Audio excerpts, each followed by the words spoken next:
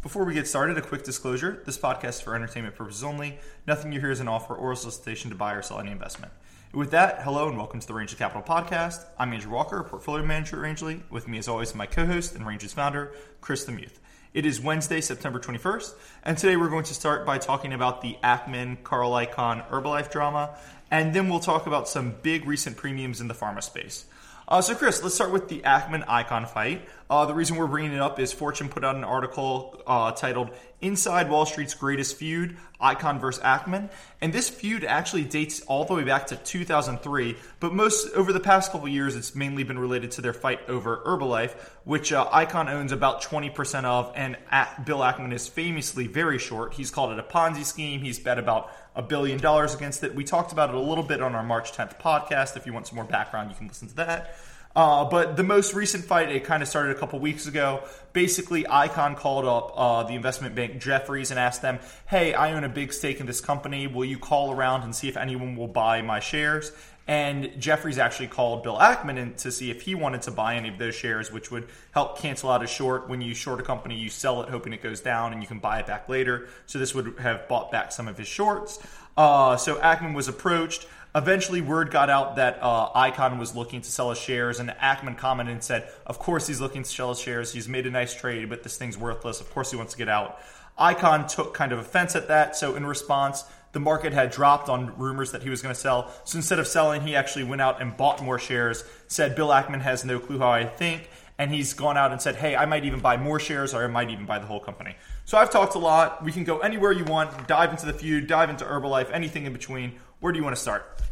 Well, my first two reactions to this article, it was a great article. It was well researched. I think a lot of the assertions were true. I think a lot of the disavowals were indirect and limited and technicalities, such as much of the activity of selling big blocks hasn't happened until it's happened. So you can disavow that there was a trade or intent to trade, even if it was clear that there was. And Ackman even points this out in the article. Icahn says, I never gave Jefferies an order to sell my shares. And Ackman even says, look, he didn't give them an order, but the way a big block works is you go and canvass the market to see if anyone will buy it. So not an order, you just looked for interest. Go ahead. That was parsing. I think my big reaction to the article, twofold, was this shows that there are lots of good reasons to not disclose investments whenever it's possible to be anonymous, especially with shorts. And then secondly, there are lots of good reasons to be much smaller than this in the market. You can be nimble, you can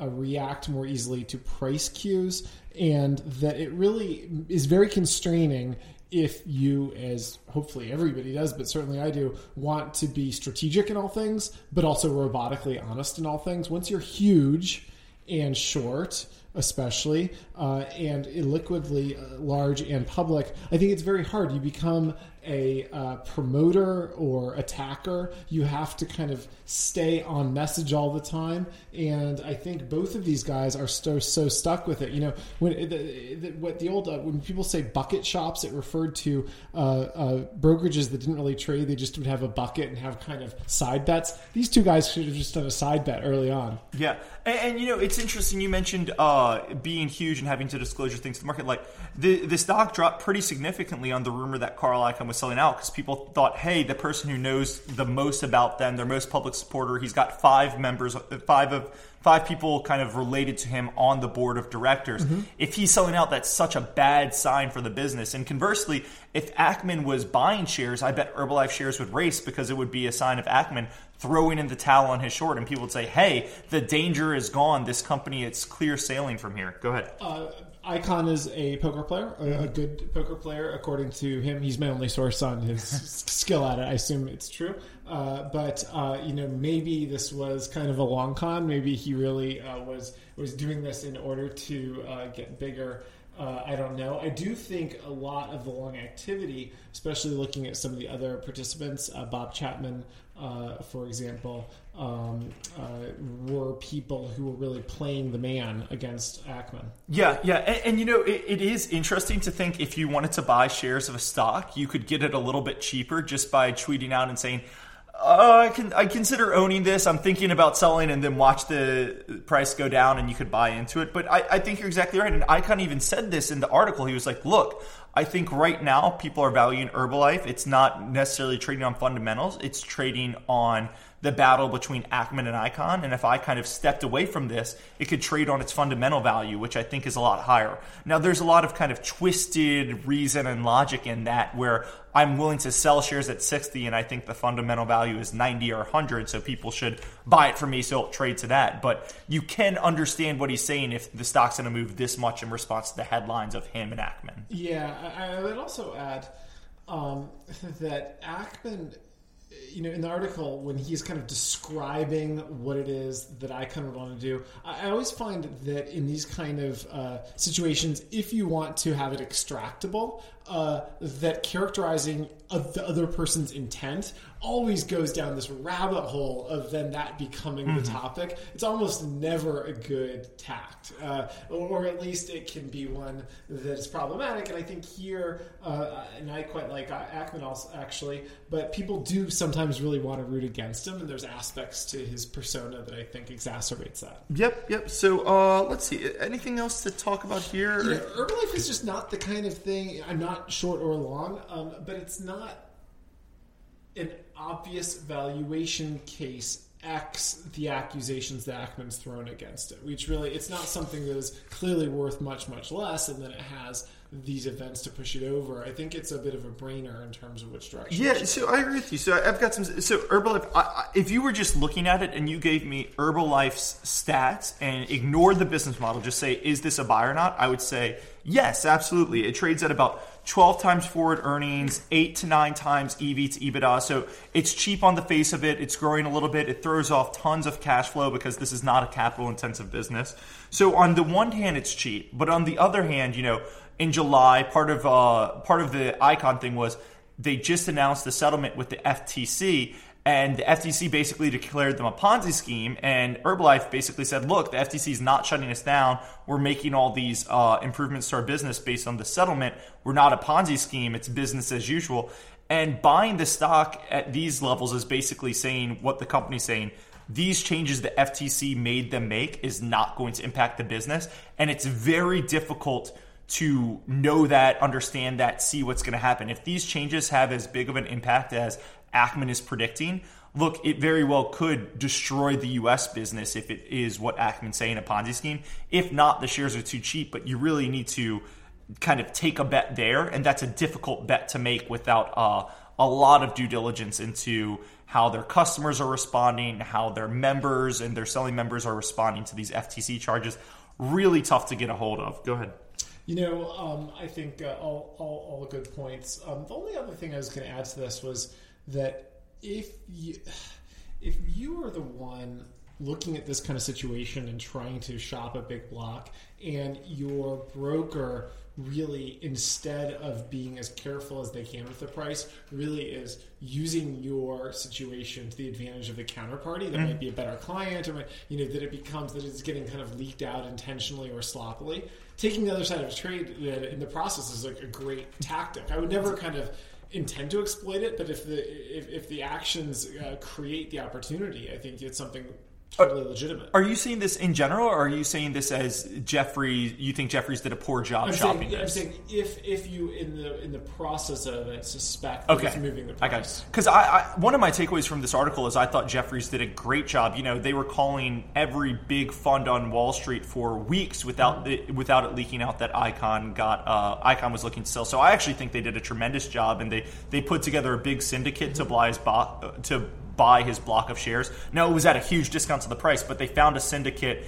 Icahn said no, but they managed to do all that, and it didn't leak that he was looking at it till I think after he said no. So I would say they actually did a really good job, but completely agree. If a stock's down 10% and you wanted to sell, if the stock goes from 50 to 40 and you want to sell at 50, you might want to buy at 40. And if it's selling because people are trying to interpret what you're doing, I don't think there's anything wrong with that. No, being price sensitive in all things. Cool. Okay, so let's move on to big biotech premiums. So I think what's kind of causing us to talk about this is yesterday Allergan announced the deal to acquire Tobira, I believe it is, for $28.35 per share, plus another almost $50 per share in a CVR if the drug hits some certain milestones. And a CVR is a contingent value right. They're complicated, but basically it says, hey, we're buying you for this drug. If the drug is approved by the FDA, we will pay you an additional X dollars per share.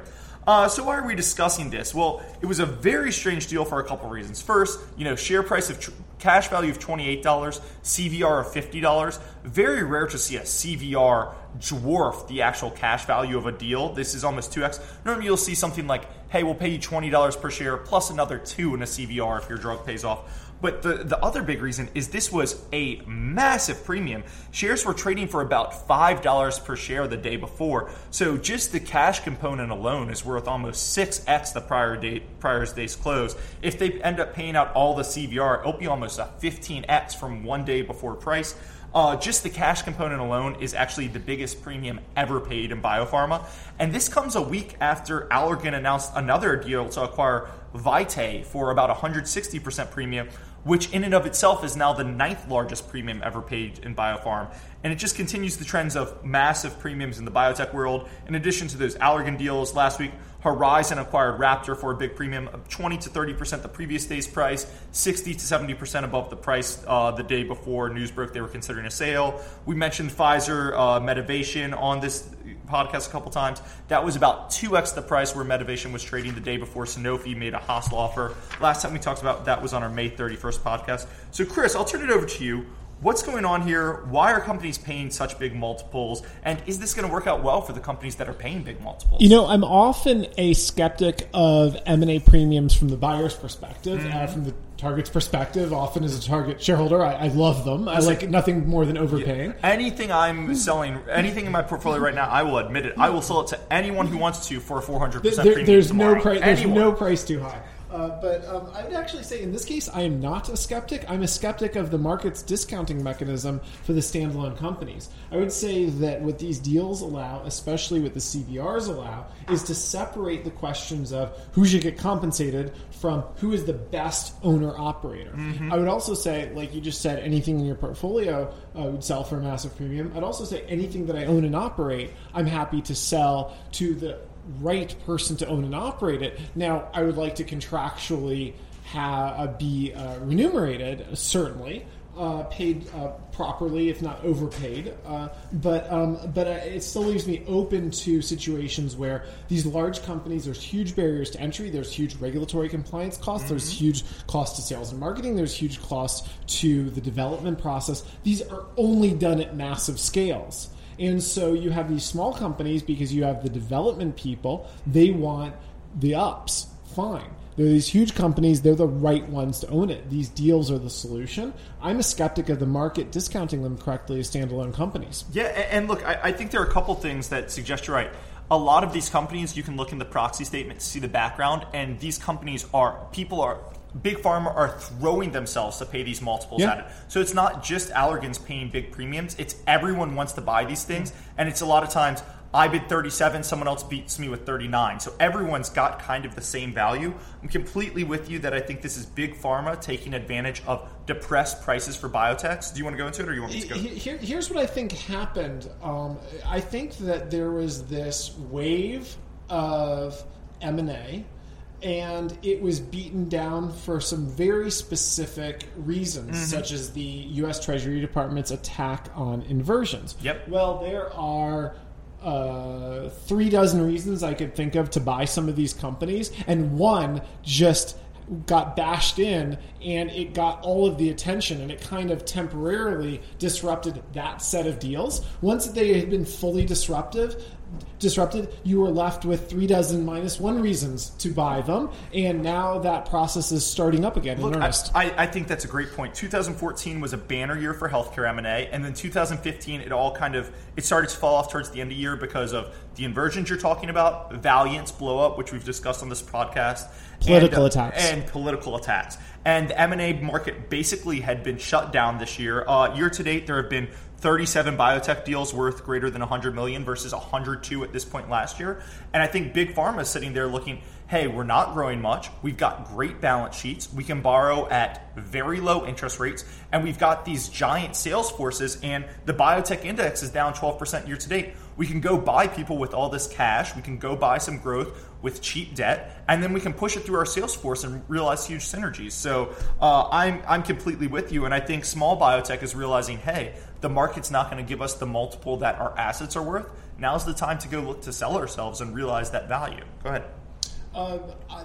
That's it for me on that. I was wondering if you'd like to turn a little more specifically to the CVR issue. I had some thoughts on that. I don't know if that's of interest. We've got about 30 seconds. If you want to talk CVR, go ahead. Okay. In short, I think that it is a great way to close bid-ask spreads. Yeah. Historically, it's been a active part of the conversation during deal talks. It can be a placeholder, but then more and more it actually gets into the contract. It can be tax efficient. It looks good on the accounting. It lets the early insiders of the target keep a lot of the ups in a way that works well for everybody. I think we're going to see more and more of these. Yeah, look, it's perfect too, because a lot of things, like if you have a rocket ship and there's a 50-50 chance of it taking off successfully, and if it takes off successfully it's worth $2 billion, and if it doesn't it's worth $0, you can never sell yourself while that coin flip is in the air. If you bridge that gap with a CVR, you can sell the rest of the business. So it makes all the sense in the world to deal with uncertainty like that. Go ahead. The last thing I'd say about it is that any investor should know it's like buying an option. It inherently represents a controversial part of the deal. Yep. If it wasn't controversial, they would cash it out. So you have to live with the fact that in a high percentage of these, they are worth nothing. Yep, and it's interesting too because it's complete binary risk, right? Like the FDA approving one drug has nothing to do with what the economy is doing in 6 months, 12 months, 18 months. Great. So we're going to wrap it up there. I'll give a quick preview of Friday's chat. I think we're going to talk a little bit more about Wells Fargo and Mylan, since both of them were up on Congressional Hill. Particularly, we'll think a little bit about what Warren Buffett is doing with Wells Fargo. And then maybe we'll talk a little bit about Viacom as well. That's been in the news a lot. So that'll be Friday's chat, but that's all the time we have for today. Before we hit our disclosures, just a quick reminder. If you have any feedback for us, please feel free to email it to us at podcast@rangeleycapital.com.